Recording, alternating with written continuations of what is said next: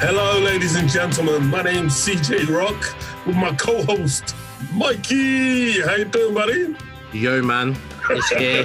We're doing this. It's a special day for some reason. I don't know why. There's the date doing something. I don't know. Well, I get the feeling it's a special day.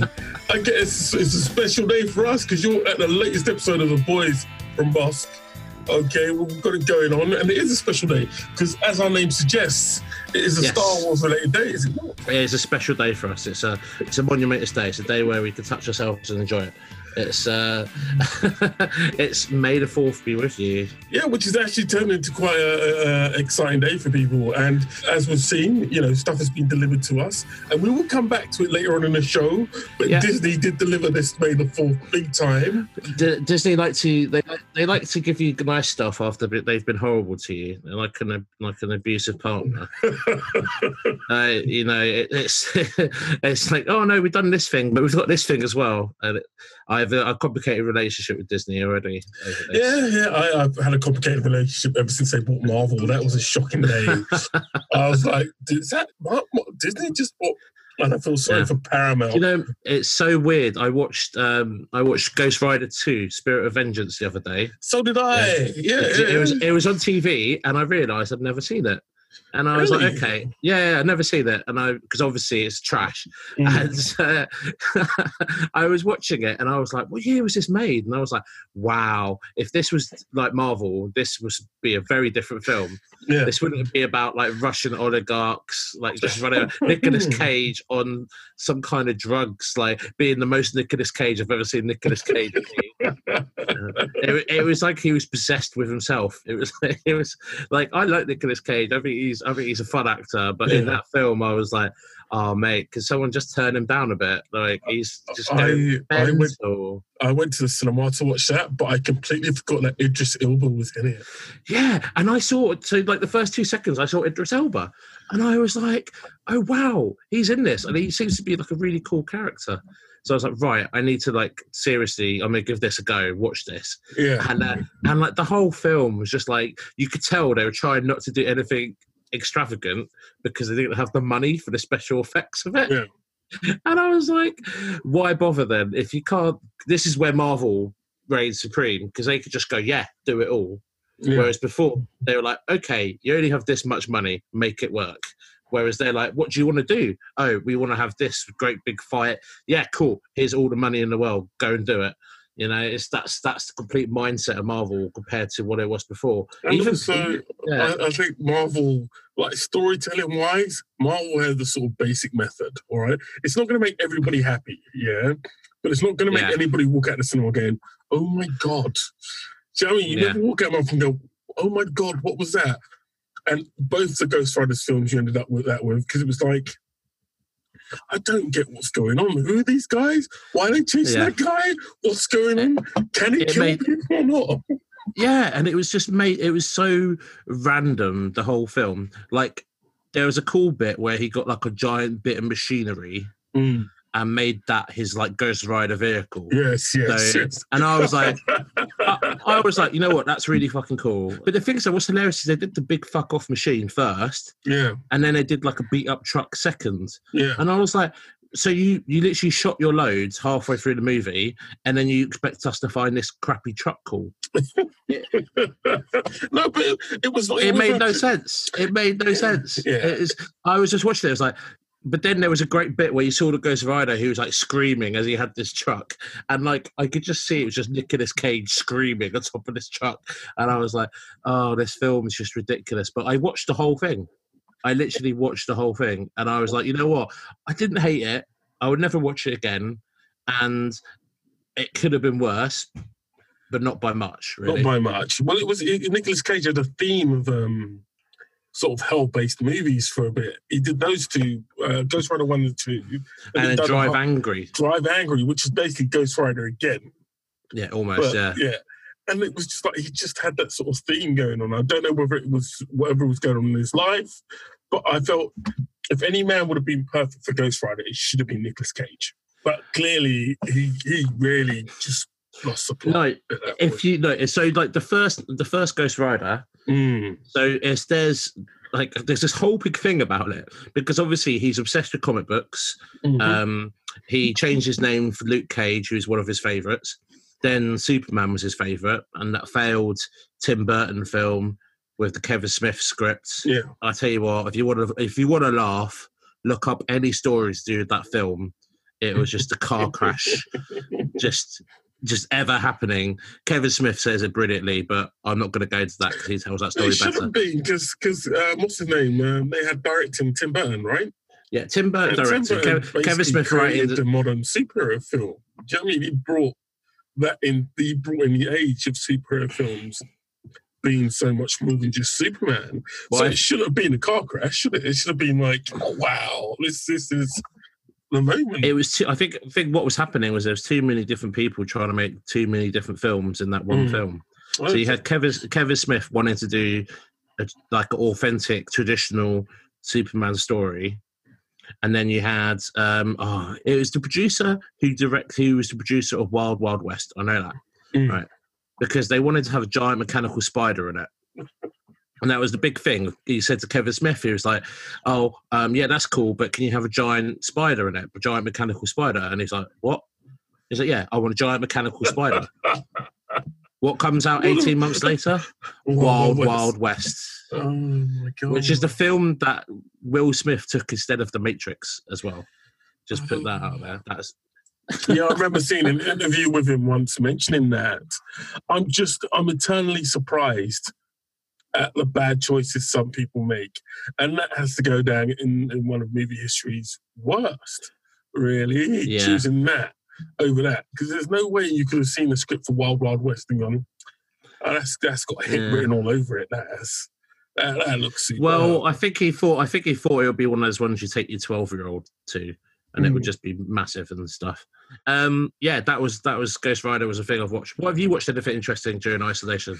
The last thing I saw was, I've been watching a lot of Star Wars stuff, but we'll come to that later. But outside of that, it was Extraction with the mighty Thor doing his thing. And they did like a mental one-shot car chase thing I read about. Yeah, they do. It's more like what they did in Daredevil. You know, in Daredevil, they do that thing where they'd be in a corridor, and then the camera will zoom in a little bit, and then that's your cut, and then you've got the next scene. It's all meant to be one shot, but they do it slightly differently. Okay. And it's not as cheap as you'd expect it to be. They put some money in there. It's like a cheap version of John Wick, unfortunately. Yeah, I mean, that's going to happen, isn't it? Because John Wick was so successful and that the fighting style was liked by so many. Yeah, the fight scenes are very John Wickish. The violence is, like, my man gets hurt a lot in that film. He gets by kids, isn't it? Is it kids? The kids do play a part, but it's not... All right, yeah, no, I've had that film spoiled for me already. Almost, all right, really. yeah. Well, the kids do come along, and they do hurt Hemsworth, but a lot of people hurt him in that film. It's like a continuous parade of beatings he takes in that film throughout the whole process. So it's not like he's not. The kids aren't a big part, but it is a pretty grim movie. I mean, people get bits chopped off. How long is it? It's about 90 minutes. It's not that long. Oh, that's all right. That's watchable then. I looked at it and I was like, don't know if I can waste that part of my life. It's very, very watchable. Like I said, it's only cheap compared to John Wick, because John Wick made the good idea of filming everything in the dark. So you save money on the budget, whereas this is in the midday in somewhere in India, and shit's going down, bro. You've got helicopters going up. You've got police officers getting blown through. You've got buildings, trucks. Like, there's a scene where people get hit with a truck 4 times in one scene, and I'm like, first of all, how are you still alive? And 2, how did you do this scene in the middle of the city? Because these aren't non-busy cities that they're filming in. But I think it's just part of Netflix's deal, because they make it in India. There's no clear villains in it. No, there is one clear villain, but I think it's part of Netflix's move. But even though it's about Quim Hemsworth, because they're trying to get into new markets. And this is their attempt to get into the Indian market and make a film in there. So, I get you. So, look, this is why you can recognise this kind of place, and it works quite well. But it's not a bad film. Chris Hemsworth just isn't. He needs to decide what he is, man.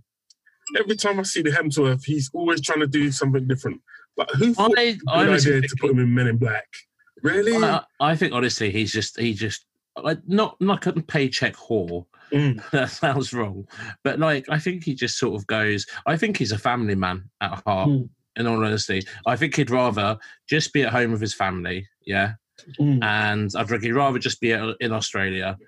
Whenever you see interviews of him and stuff, and you know, when they film stuff, they do it in Australia quite a lot of the time now. That's part of his deal. And I think honestly, I think the reason he does these things is they pay a big paycheck. Yeah. He doesn't do too many of them, which means that he's still, oh, wow, he's in this. He's still exciting that he's in it. But he's just like, yeah, cool, get my money, go home. You know, and the great thing about Netflix is you don't really have to do a massive press tour, do you? No, you don't, especially now at the moment. There's no press tours going on. There's no press tour, lots of Zoom meetings, but that's probably about it. Yeah, that may be an element of it. I just get the feeling he's trying to find where he is. You know what I mean? It's like he done, what did he do? He's done the romantic film, he's done the action film, he's done the sci-fi film, and his big success is still Thor. Do you know what I mean? And I think he's just trying to find a success out of that.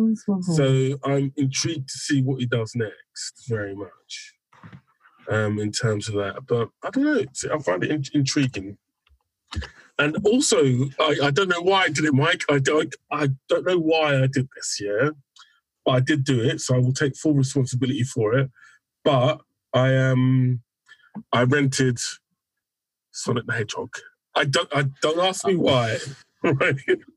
But I sat down. So thank you for tuning into the last episode of the Bossk Boys. It's been great. I don't know why I did it, but I did it. Was it worth it? How much was it? How much was it to rent? It was $3.49, I think. It was on. Okay, was it worth it? Prime. It's. Wow, that took a long time. That was a long exhale. Okay, let me put it this way. If I was a little kid who grew up loving Sonic the Hedgehog, great. If this film had come out 10 years ago, probably would have been a box... No, 10, 15 years ago when Sonic was big. Maybe even 20. If it had come out when Sonic was big. I think like 20 years ago was when they had the cartoon as well. Yeah, if it came out closer Sonic and Knuckles. To that period... It would have been a big movie, It would have been that would have been the movie of the year for kids. It's a kids' film. It's a fish out of water kids' film. It's not as bad. Sonic doesn't look as jarring as he did in the original trailers because they had to do those up. Yeah. Reddit destroyed that, didn't it? Yeah. And I don't blame him, to be quite honest. I thought that was trying to make a blue hedgehog that walks on two legs look real was a stupid thing to do to start with. Yeah, you need to just make it outlandish and really just go for it, man. And they do sort of go for it in certain ways. So I was watching it, I was like, God damn, they're going for it with this film. Yeah. Who else is in it? Do you get like Knuckles or Tails? Or if you sit all the way through, you'll get some teasers in there. That's rubbish. And you do get some hints. You clearly get some hints about what's going to happen. Jim Carrey, any good? I liked Jim Carrey in it, but that's only because I hardly ever watch anything with Jim Carrey in.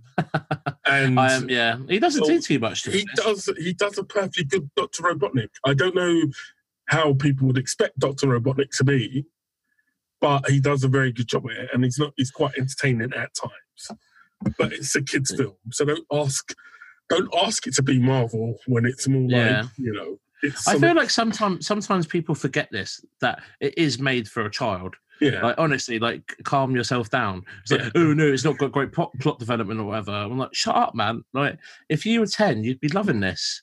It's got better plot development than the game. That isn't saying much. Okay. James Marsden's in it. I don't know what he's got about acting with animated animals, but James Marsden's back in this one, and he's all right in it. He likes it. I reckon he likes it. I think he just thinks, yeah, fuck it, I'd have to deal with a human. I agree with you, but he gets some great girlfriends in movies that you just wouldn't imagine. His girlfriend in this is fantastic. Her name's, I think, Tika Sumpter, and she's fantastic in it. I'm like, just to look at, she's fantastic. Great actress too, but it is a kids' film, and kids will love it, and kids will enjoy it. And as long as you're not too angry about the fact that it's not got an adult plot, you can enjoy it. Honestly, just take a chill pill about it, man. Like it's literally just a kids' film. Just watch it and enjoy it. And this is where okay, I don't want to start talking about Clone Wars yet. We'll talk about that in a bit, but that's kind of another point to make. Yeah, we're saving our loads right for the end. We've got so much Star Wars for you later on. You're going to hate us for it, but we've got a lot of Star Wars for you later on. Yeah. What else? I've not actually used my Disney Prime yet. I'm saving it up for when I can just binge watch a whole load of stuff, because I'm not sure whether I'll keep it for after the week. So you haven't used Disney Plus at all yet? So I was catching up with the last season of Sabrina. Okay. I haven't finished that yet, but how's that going? Honestly, I wanted to talk about Sabrina because I think it is such a guy. I'm big into the whole Satan, devil, fun aspects of shit. I think it's so fun when all that stuff's played with. And that program, even though it's about a bunch of teenagers, it is just so fun to watch. And like the creepy aspect of it is just really, like, in season 2, I think it got a bit weird for some reason.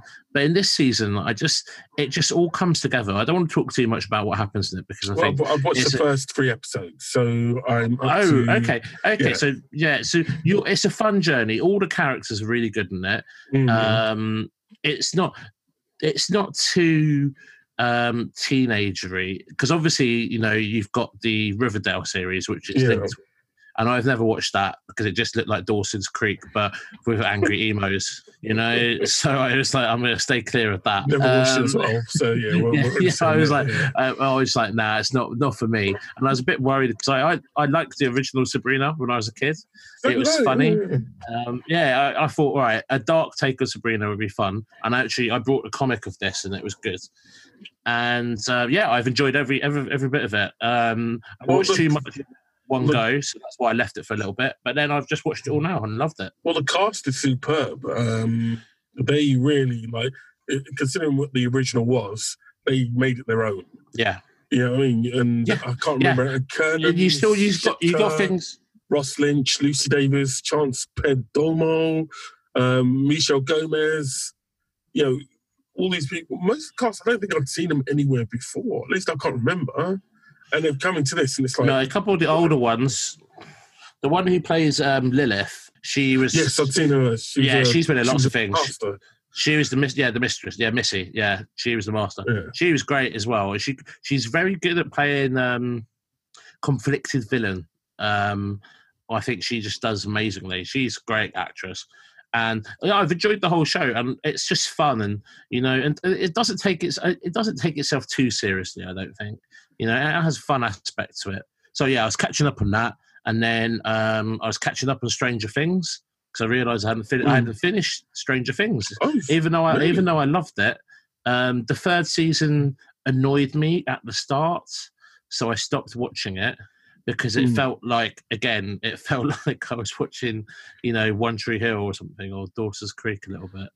Even when I was younger, I couldn't get on with them because it's just, like, oh my God, I can't believe you said that to me. Oh my God, oh no, but Cersei said this to me. Oh no, no. I was like, no, I can't do this. I'm turning off. And then I was like, look, I left my teenage years behind for a reason, you bastards. I didn't even like watching that stuff then. It just felt like a story I've heard before, if that makes sense. So then I put up with that.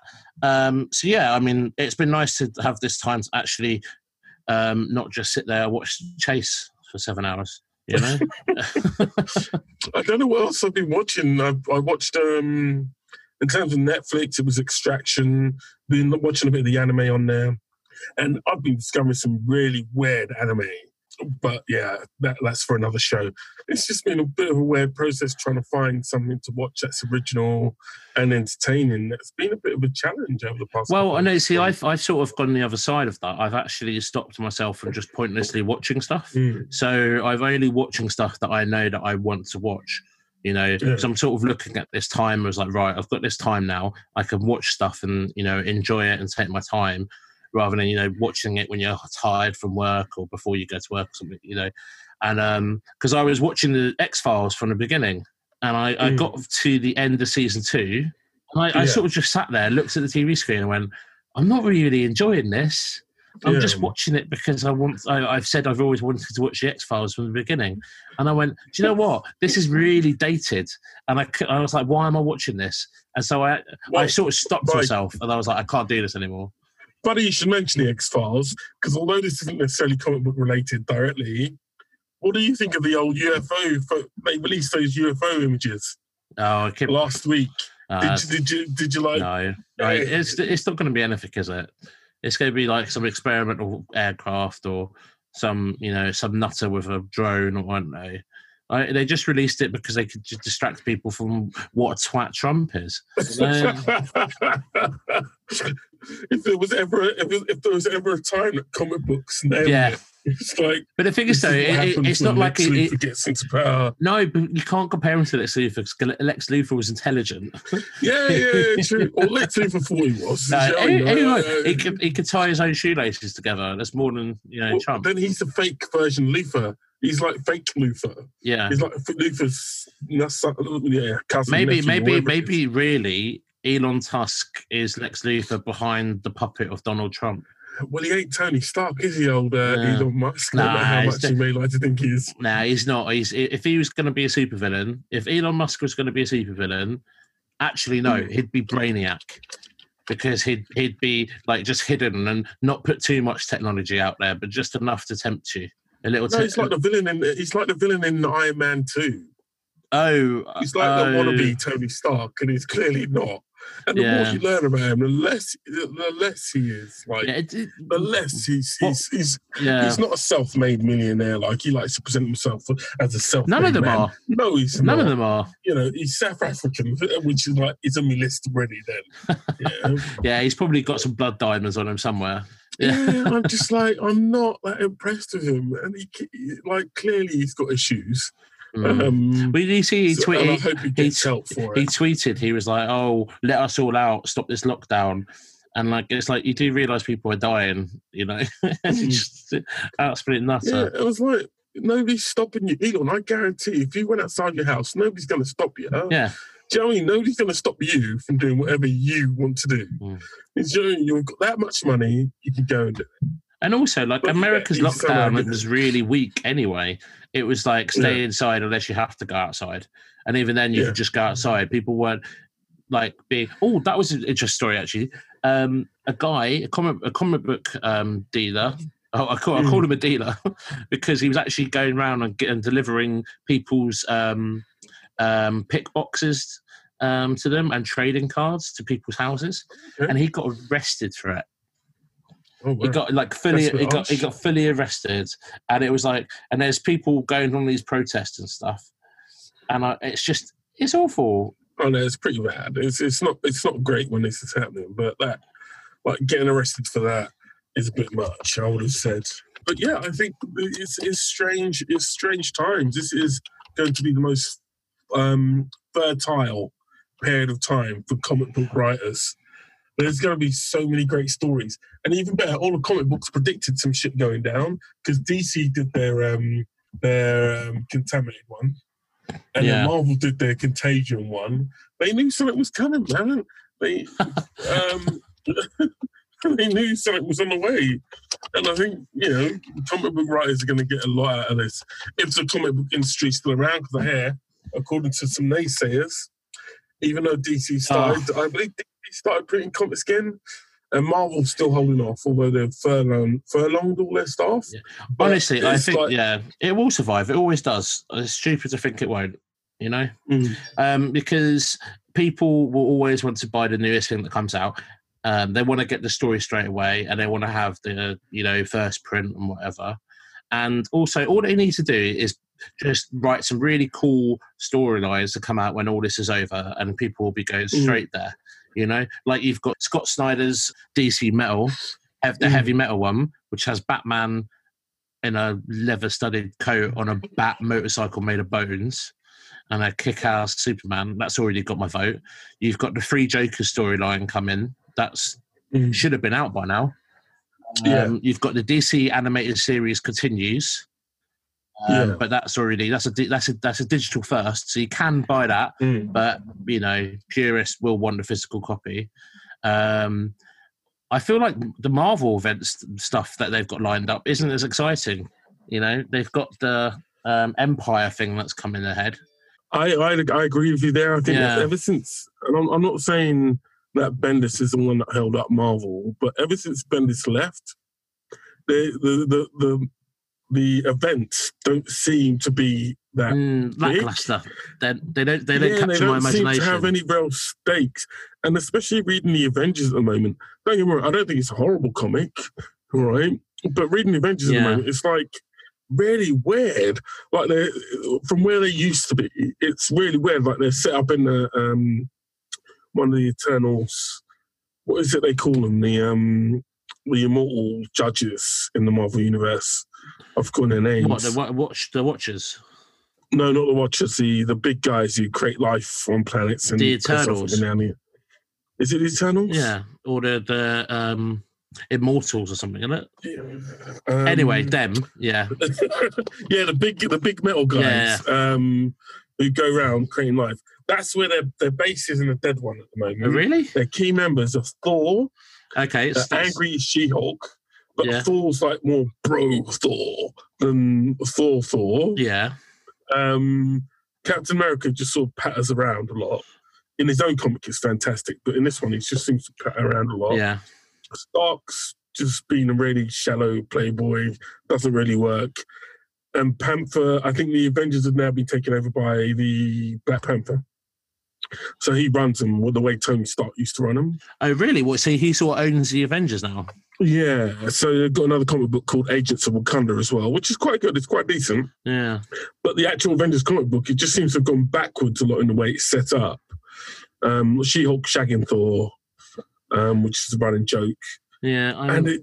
It's a shame, really. I honestly, the golden age for them was the Avengers disassembled, leading into the new Avengers run, which led into Civil War, Secret Invasion, and Dark Reign. And then that whole period of Avengers, even just Marvel, just that whole period was golden. You had so many great storylines in it. I think that was Winter Soldier as well. Was that kind of Winter Soldier that led into the death of Captain America? Everything about that whole period of Marvel was just fantastic. Well, that's where a lot of the stories have come from. That whole period, the Extremis, which was Iron Man 2, that whole sort of where it was sort of grounded. It was fantastical stories, but it was grounded. And now they seem to be telling these big, fantastic stories. Like in one issue, they had Ghost Rider going across, like his car can now go into space and take. It was just a bit like. Was that the Cosmic Ghost Rider or? No, it's the Ghost Rider. So the current Ghost Rider, who's the. Did you ever watch the Agents of S.H.I.E.L.D., the Ghost Rider in that one? Yeah, that character. Yeah, so he can now go into space, and which I'm not against, but it was literally his car, which in.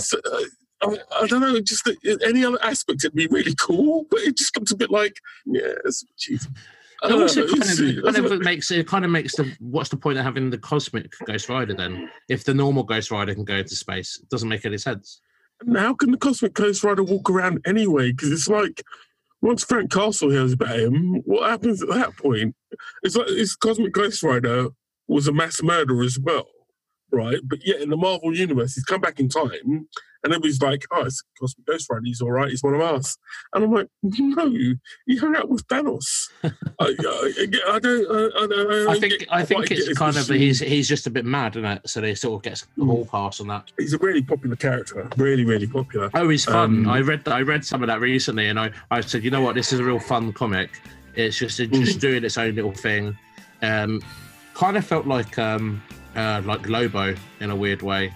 That kind of like fun, crazy aspect. And I love Lobo. I'd wish they'd do more with Lobo. I'm not a huge Lobo fan. The only time I really liked Lobo is there's 2 times. One when he had his own comic and he was just doing crazy, outlandish stories. Yeah. And 2 was when he wasn't really in it. But I loved the Legion of Superheroes from the 90s. And they did a storyline where Lobo, it's a clone of Lobo going out, and you don't find out it's a clone till the end. But I just enjoyed that that whole storyline. I thought it was really, really cool, and he was in there as an avatar of Darkseid. Oh, that's cool. I like that. That's cool. I haven't read that. I'll read that.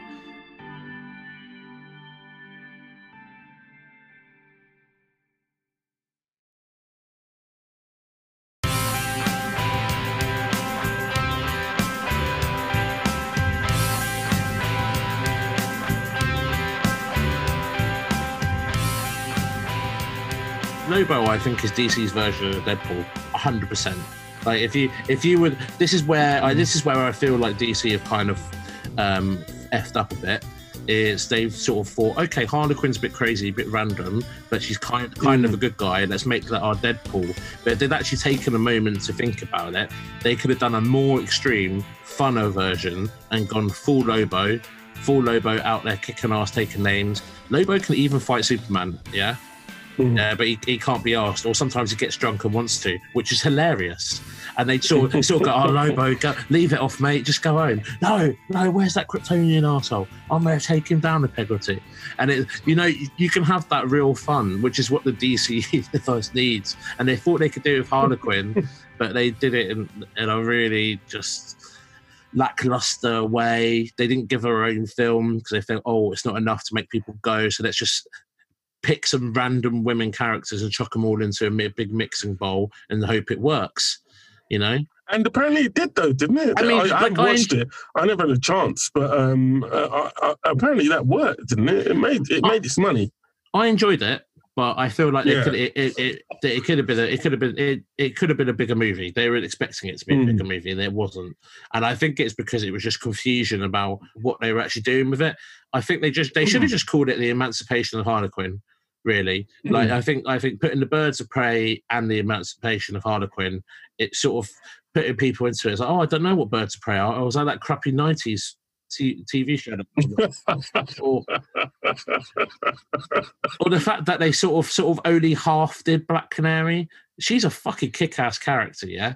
Like you could have just really gone hammer and tong for her. Renee Montoya is a great character as well, and then you had what's your one? Oh, I can't remember. But you had looked up. Yeah, you had the other character who was like just a street urchin. And although I didn't hate the movie, it could have been a lot better. And there were scenes in it where they were like talking about stuff like the chopped cheese bit I enjoyed, where they're talking about the sandwich, and she's like, "Oh my god, it's how she puts it in," and "Oh my god, he's going to put the hot peppers," and "Oh my god," and all this. And it was almost exactly like how Deadpool talks about stuff, and it's like, it just felt too similar to me that I think they could have just done it a little bit better. And I love Harlequin, one of my favorite characters, but. I think you're talking about the girl Cassandra Cain. Yeah, Cassandra Cain. Because she's Batgirl she was one of the Batgirls in the comic book. Cassandra Cain, isn't she? From my point of view, I haven't watched it yet. I don't think, for me, I'm probably going to enjoy it. I liked her in Suicide Squad. No, I enjoyed her as well. Problem I have with, hopefully I won't have the same problem I had with Suicide Squad. And DC films in general, they take the popularity of a character in the comic book as a measure of how much they should put them in a film. Yeah. And I know that sounds weird, but they, like Wonder Woman, I've always said it should have been the first film out of the doors. Just as with Iron Man, it should have been Wonder Woman. Not without Batman, without Superman, get Wonder Woman out there, head of the doors, have her bring the Justice League together and all the rest of it. But that's the argument for another day.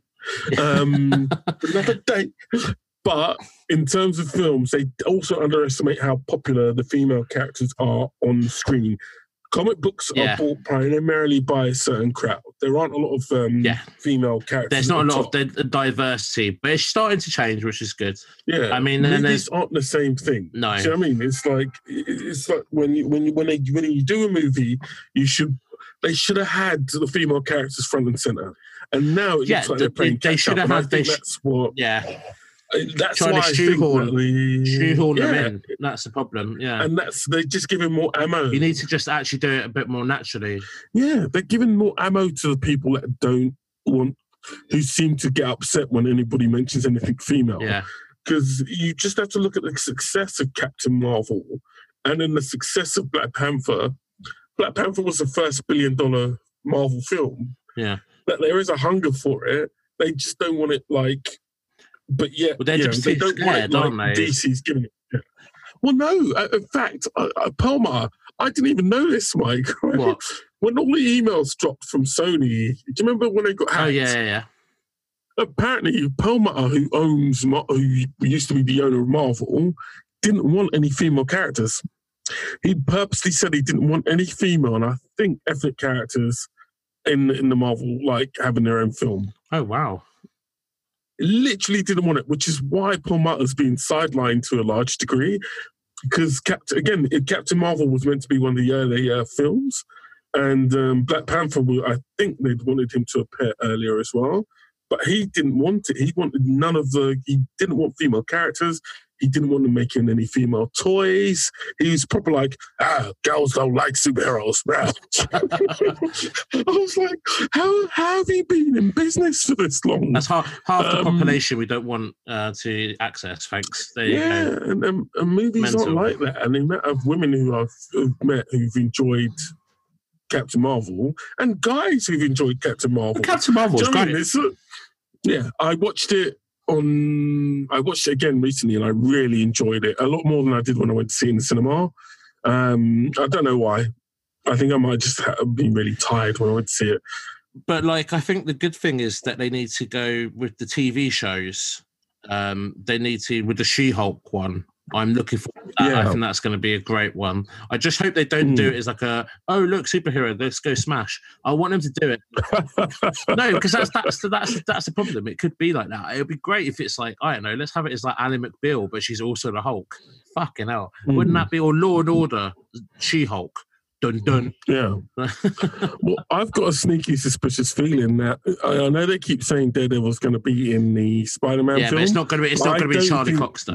Definitely. I don't think it'll be I don't think it'll be Daredevil. I think it'll be She-Hulk. Because I don't think Marvel have got the legal right back to it yet.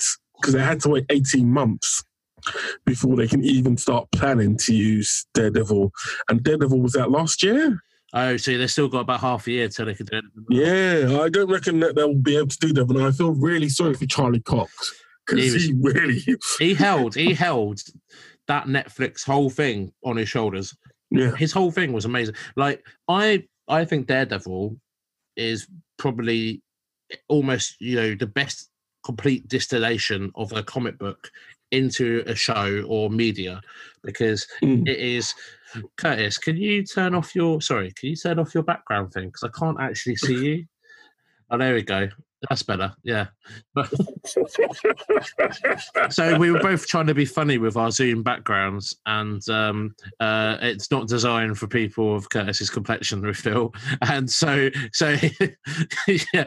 yeah. The only people that seem to have figured out filming black people on screen is Marvel and DC. Marvel DC, hey, bringing it back. Marvel seem to have figured out how to do it quite well, but yeah, everyone else it's a struggle. I was going to say, saying about Black Panther, his introduction was the smoothest one out of all the Marvel, because he just slipped into that Winter Soldier film almost like he was always there, and you didn't feel like they were like, oh hey, look at this character, blam, and then it set up the film because you already kind of need a character, but then you got to explore it. I think they really mastered that really well. I wish they'd do that more. I kind of wish they did that a little bit with Miss Marvel. Not Miss Marvel, well, Captain Marvel. That's down to the Russo brothers, because the Russo brothers, I think, the Russo brothers really had a passion for not only Marvel superhero characters, but for storytelling. Yeah. I mean, they directed the Community series, I believe, before that. Oh, I loved it. That's great thing to watch. They can handle ensembles and all the rest of it. But I think they just came in there and they did such a good job that you can't really... Nothing else has compared to it. No, I'm just saying, like, I mean, the film, I feel like they could have introduced the... Miss Marvel. Oh, no, well, I suppose they couldn't do because they said it in the past, didn't they? So that's the whole reason they did that. Okay. forget what I was saying. I just thought about what I'm saying and it doesn't work. So anyway, we should really talk about Star Wars now. Okay, well, it's that time. Is it that time? Hold on, let me check if it's that time. Yeah. Okay, well, before we get to that, though, now we'll be talking about franchises. Oh, yeah. Okay. What's the nearest? This week it's May the 4th. Yeah. What's the closest comparison in terms of franchise to Star Wars? The only one I can think of that's close to it, Beverly Hills Cop, is No, that would be Harry Potter I was going for. But you could go Harry Potter in terms of the ability to make money and entertain and enchant people. It's probably Harry Potter's probably the only one. And they've also disappointed with the latest films, so they've got that as well. So they're keeping up with the franchise trend of disappointment. Well, the old Johnny Depp Amber Heard triangle keeps like inflicting damage from afar. I think obviously you got Lord of the Rings, but that's only a few movies really, and they came out not too long ago. There's no theme parks. No. You can go on a tour in New Zealand, and there ain't no kids. There ain't no kids with no Lord of the Rings. I think you're right, because I grew up when reading the Harry Potter books as well. And it transported you the same way Star Wars did. You wanted to be a Jedi. You want to be a wizard. I mean, the stories are quite comparable as well. But that's just basic storytelling that we've been doing for millions of years. So don't get too much into that. But I think you're right, because people still want to be a Gryffindor. They want to be a Slytherin. They want to be in that world. I went to the Harry Potter world, the tour. The studios, and people just so excited by it. There was people wandering around in their robes, the full robes, not like the cheap £10 ones, but the ones that cost hundreds of pounds, and being excited by all of it. And it was I was a bit like, I was enjoying it, but I was like, man, these people are enjoying it. If I go to Galaxy's Edge, that will probably be me. That'll be me being like, "Oh my God, there's a Jedi! Oh my God, there's a Stormtrooper!" I'm with you there. I probably pretend not to be too excited, know me, but Star Wars. I agree with you. I grew up. Although the first time I saw Star Wars, I think the first Star Wars I saw was Empire Strikes Back on VHS. Oh, really? Last day of school. Yeah, because the teacher of ours loved it so much. They were like, have a bit of this on your last day of school. So that, I think, was my first experience of Star Wars. And I never saw the original trilogy in the cinema until they released it. What is it? When they did the remasters, you remember when they did the remasters on VHS? And they had it's the little gold box of remastered movies. And I got them as a Christmas present. So the first one I watched was Star Wars: A New Hope. And then I watched, obviously, Empire, then Return. And I was like, wow, this is amazing. And then I remember it was the first time I went to Argos by myself. And I filled out the little thing, and I got my first action figure for Star Wars was Han Solo and Carbonite. Yeah. It's not a bad figure to have. No, because I put him in the freezer. I had this thing of freezing my toys and rescuing them, so I froze Han Solo and Carbonite, so they had to go rescue him and then chip away at the ice and then unfreeze him. My mum was always getting fed up, and my dad was like, what's Captain America doing in the freezer? I was like, oh yeah, he's got to be rescued. And he was like, yeah, all right then. But yeah, that was I remember the excitement of Phantom Menace coming out. I remember it was big. I remember when that first trailer hit, everybody was like, yes. Yeah. Because I remember it being in the cinema when I think that was one of the first times I saw the trailer. Because you got to remember, it was before internet. Yeah. It was big. And the excitement was palpable. It was real. It was like a pandemonium. Yeah. And also, but what you've got to remember is when it came out, all the reviews were good. Everyone loved it. Everyone was saying about how much they loved it, about how much they wanted to do it. And then people watched it again and went, wow, what were we smoking when we watched this film? because they realised, like, I tried to rewatch this not long ago, and I was trying to, but the acting is so clunky. Like, it feels like no one in this film believes a word they're saying, which I know it is all make believe, but at least pretend you're a fucking Jedi, Liam Neeson. Like it's just so like the pod racing scene is amazing. And then do you know what I did?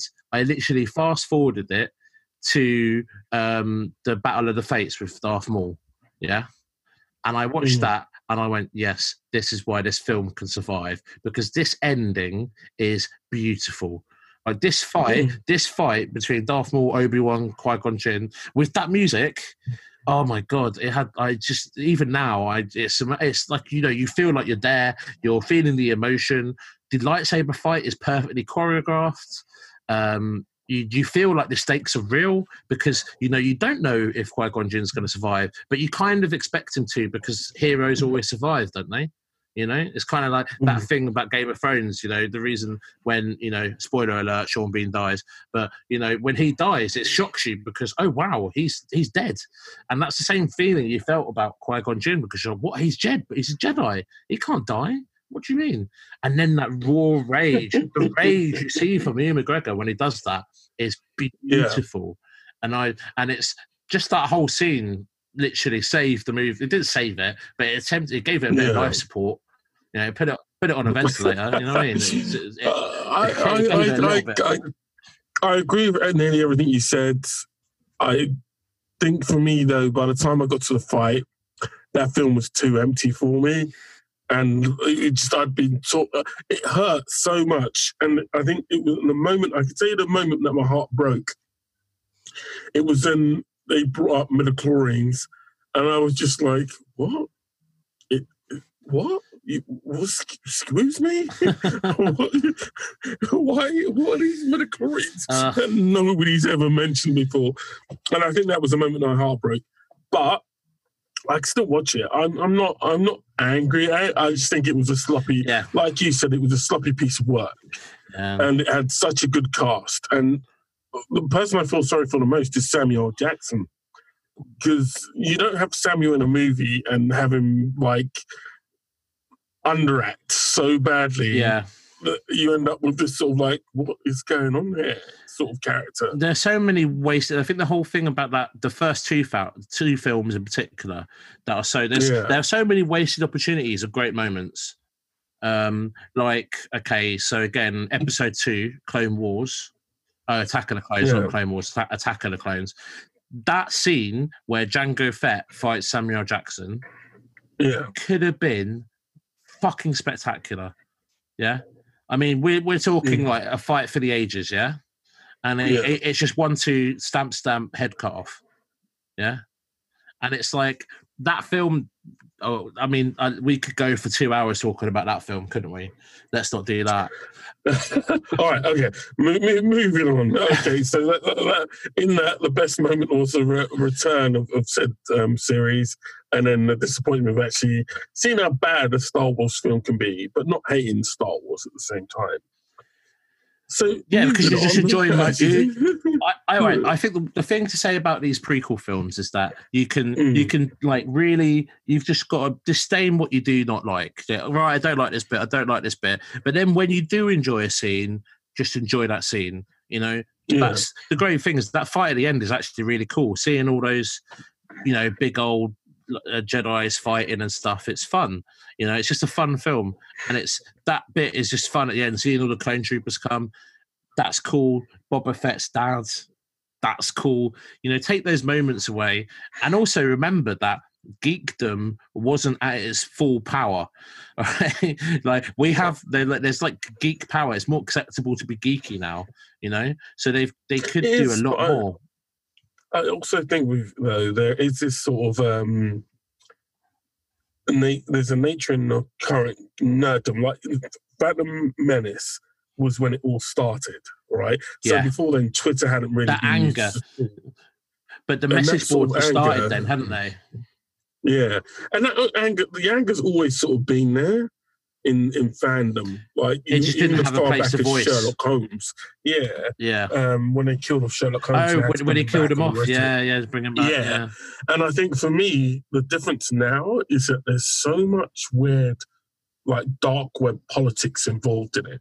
Like I saw some guy doing a review of a show we'll be talking about shortly of a trailer. So there was a trailer for it, and it's of Ahsoka Tano fighting Darth Maul. And this grown-ass man was like, if Ahsoka Tano beats Darth Maul, I'm never watching Star Wars again. Fuck this shit. I'm never watching it. Then turn Darth Maul into a pussy. And I was like, if you were like a kid, I'd understand your rage. You're a grown-ass man. You can't be getting angry about stuff that badly. It's just, and I think that's different. There's a nastiness to it all now, and it's really weird. Because when I was a kid, I don't know about you, Mike, but it's only mentioned female Ghostbusters. Irrelevant of how the film turned out, Yeah. If somebody mentioned female Ghostbusters when I was a kid, I'd be like, booyah!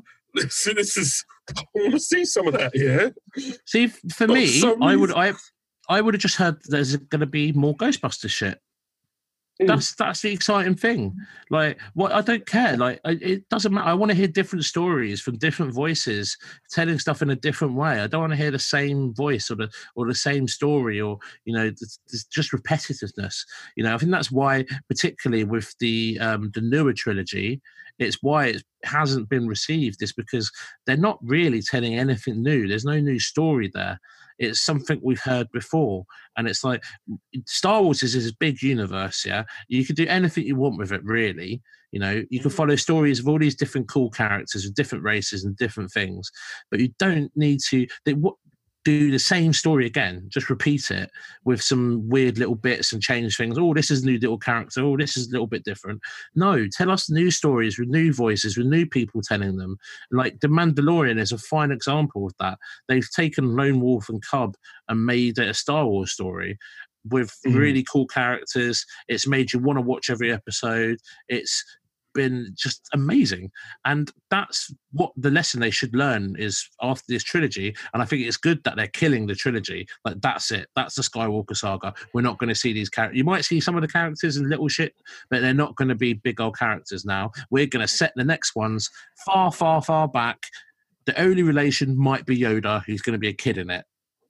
And I think that's a smart idea, because they can just do whatever they want to do with it and it still be cool. You can still have people with lightsabers. You can still have people using the Force and fighting the dark side, but you won't be hung up with all this bloody bollocks. I agree with you. And if I could just say, I thoroughly agree with you.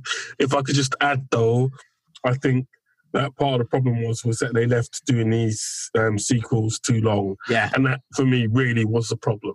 If they'd done it maybe 10, 15 years ago even, it would have been okay to do them. But now, everybody was getting a bit old. Carrie Fisher was still wild. And the second she got back into that swing, bro, all of that started coming back. And, that's what caused a big problem for the... I'm not blaming her.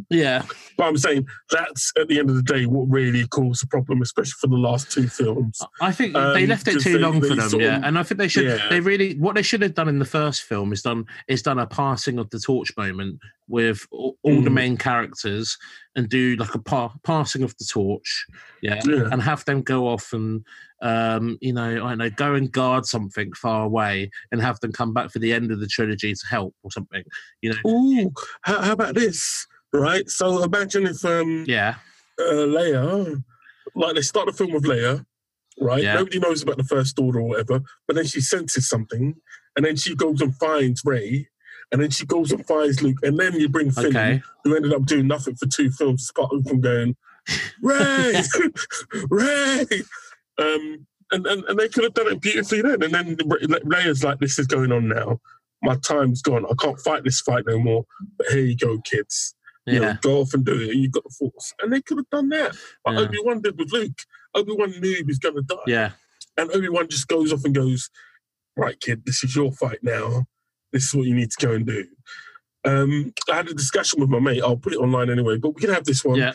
And that the original trilogy, what they should have done is had the story set around Luke and Padme. that had it. So Luke's an older Jedi, not as young as he was, and Padme's about the same age, but she's like a pirate or something. And then they meet, and then their story could have been like she starts becoming a good person, and by the time you get to Revenge of the Sith, he's becoming more dark side, rather than what they did with Padme, which is basically she just runs around in the film going, Anakin, why'd you do that, Anakin? Just they could have done something more with her. Yeah, they could have done something more with her. She ends up being such a bland character. And you can't tell me that the actress who played Padme is not a good actress. She's a really good actress. Natalie Portman. She could have carried a lot. Yeah, Natalie Portman could have carried a lot more on the shoulder. Oh, she could have done a lot. She did a degree in fucking biochemistry or something while she was doing the film for this. So I think she could have told them about midichlorians. Yeah, she could have done. Anyway, let's talk. All right. Okay. I've stalled long enough. I've been fighting it. Ladies and gentlemen, here we are. So we've come up to the end of the show. We've got 20 minutes, half an hour. So we're now going to talk about the thing we pushed it back. But Disney, as of May the 4th, released the final episode of the Clone Wars. Also, they're claiming it's the final episode, but I've got a feeling they're going to announce the film, but we'll come back to that. Yeah. The final episode of the Clone Wars. I've been rushing to watch as much of the Clone Wars as I could, the past episodes, and I've learned a lot from watching them. I'm rewatching them again, but the final episode came out there. It's been a long run, only 12 episodes, which is unique for the series, which generally used to have like 20 episodes. They've been high quality. They've been cinematic. They've put out lots of feelers for the fans. We've come to the end of the journey.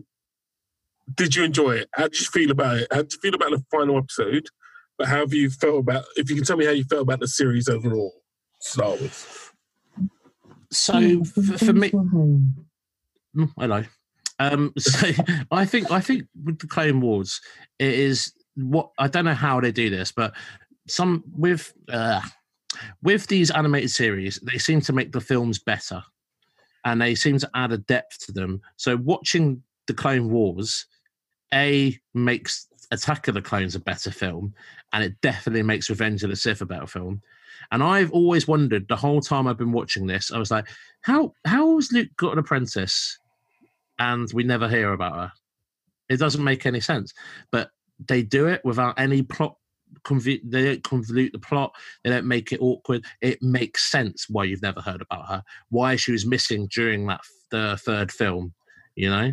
And how she's got, because she turns up in Rebels, which is set a lot further along, and how she survived, and it all makes sense. And these last episodes have been shot beautifully, like as in the art, the cinematography is just beautiful.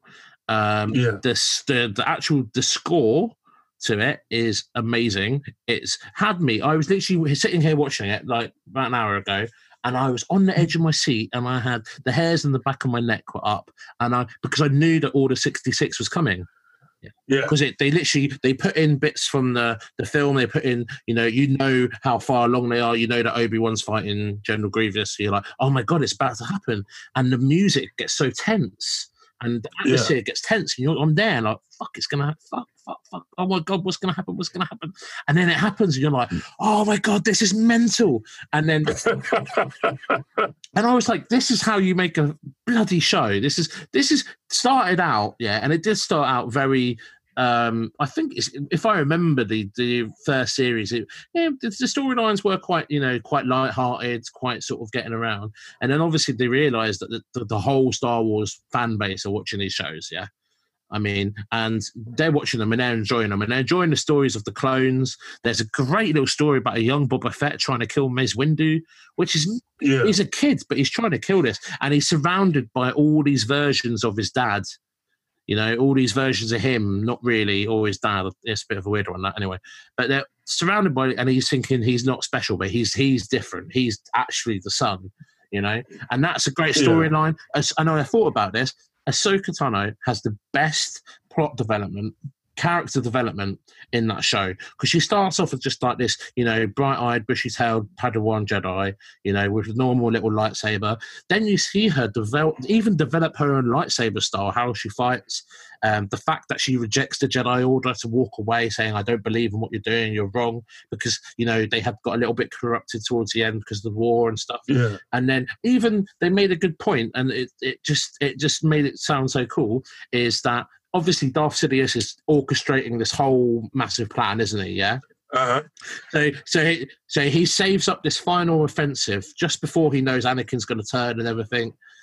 And they say just one thing, go, yes, we're going to have to send out the Jedi Council, all of our generals, to all of these battle points. So what he's done is he's divided the whole Jedi Council, all the most powerful Jedis, all leading these big battles with their troops. Yeah, so they're slim pickings to get taken out. And I'm like, oh my God, you've just made Revenge of the Sith a better film.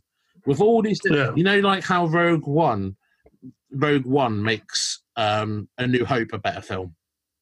Yeah. Because that last bit, it all feeds in and just makes it a better universe. And I think the Clone Wars literally has tied off that end of it beautifully, because I was like, I really thought they were going to struggle to mix in Revenge of the Sith. I thought it's not going to work, it's not going to make sense, it's going to feel real shoehorned, or are they just going to stop the series where the film starts? I thought that would be the most logical point. But what they've done is they've actually woven that whole film into the series and have it be really emotional, because you're there and you're not sure how she's going to survive. You know she does. You don't know how it's going to come, who's going to protect her, who's going to fight for her. Yeah, just amazing. I literally, it's great storytelling. It's why, what's his name? Dave Filoni? Yeah. Yeah, he's just literally, just give him Star Wars and let him do what the fuck he wants. Well, I think, you know what I mean? I think they are grooming him. I think the problem for Filoni is Filoni, before LucasArts got taken over by Disney, was Lucas's guy. Yeah. Okay. So Filoni was actually I think he was an artist, he did the art for films and TV shows. Oh, okay. So I've forgotten what they called it. So the scenes. A scene drawer? Yeah. Yeah. So he did that. But once he started working for George basically groomed him.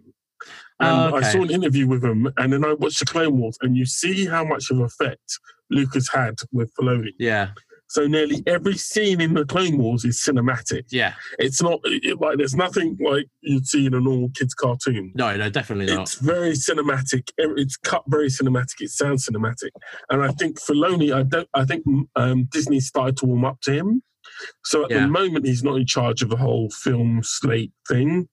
But I think depending on how The Mandalorian Series 2 goes, you might see Filoni then come up. But I don't think you'll see him in charge of him. I think you'll see him directing them. I don't think you'll see him. Well, they need to just go to him for like the Old Republic or something, because they just need someone to just map that out and have an idea about it and actually make it accessible and, have a great huge plot thing going on 6, 7, 8 films, whatever, but just have it go off in different sections. Because that's the great thing about the Clone Wars is, you'll have in the series, you will follow like a story arc of someone, what was set on Mandalore. What they've done to like the Mandalorian history, amazing, Yeah.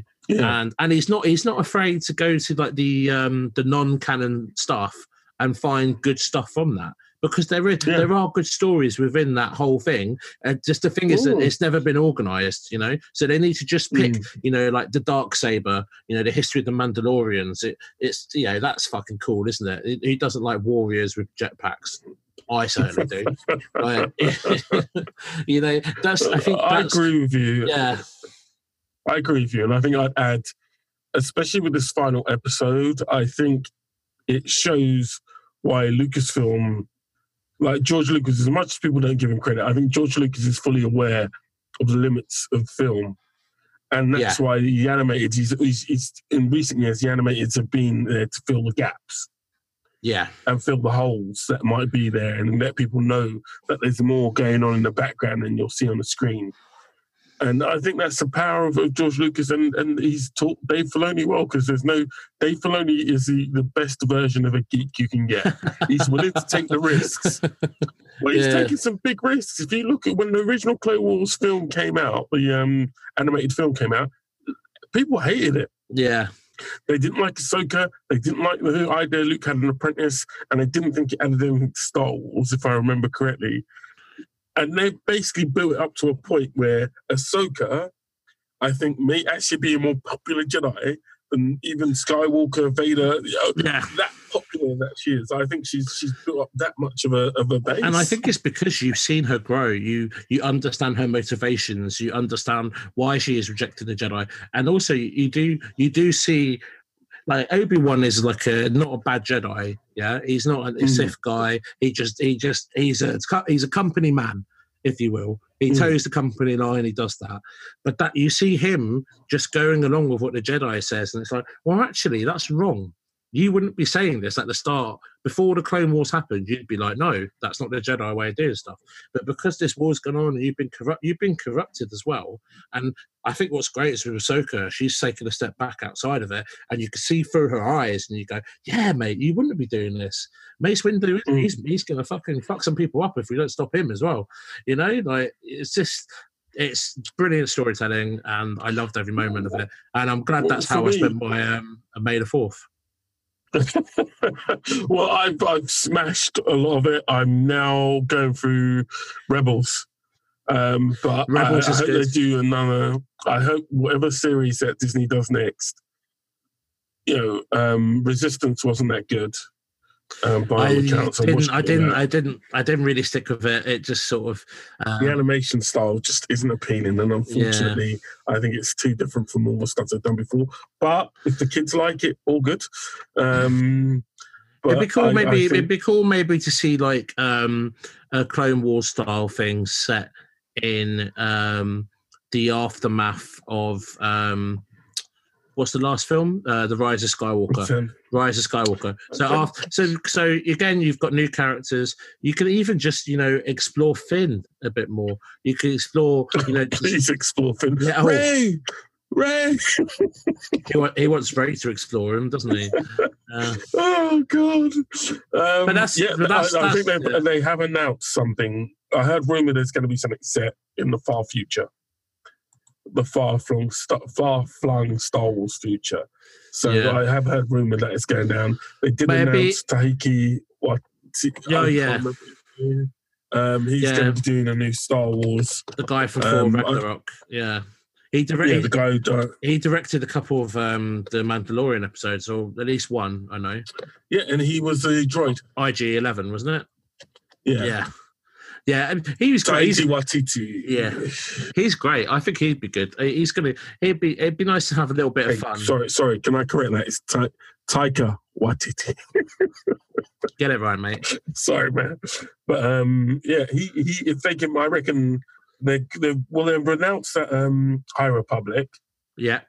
I reckon there'll definitely be a series there. That's set in the past, isn't it? So you can do what you want. And the only character that will be there is probably young Yoda. And the lightsaber droid. The lights. Everybody forgets. Do you remember there's an episode of the Clone Wars where the Padawans go to get their Yes, kyber crystal? because there's little Wookiee Jedi who I thought was such a cool idea. Yeah. I want to see. And he's like, I can tell you a story of when Master Yoda went to get his kyber crystal. Oh yeah, Filoni's been dropping the pennies everywhere. Do you see stuff like that? Like, it'd be cool to see. Yeah, just you've got a cool little universe. You can do what you want with it. Just go with it, It's like, I think they've sort of realised that with Star Trek a little bit, is we've got this big universe, we could do cool stories, and let's do that. And, I think now that this little saga is finished, it's I think they can almost take a bit of a breath and go, right, we've done that. Now we can do something we're going to enjoy almost.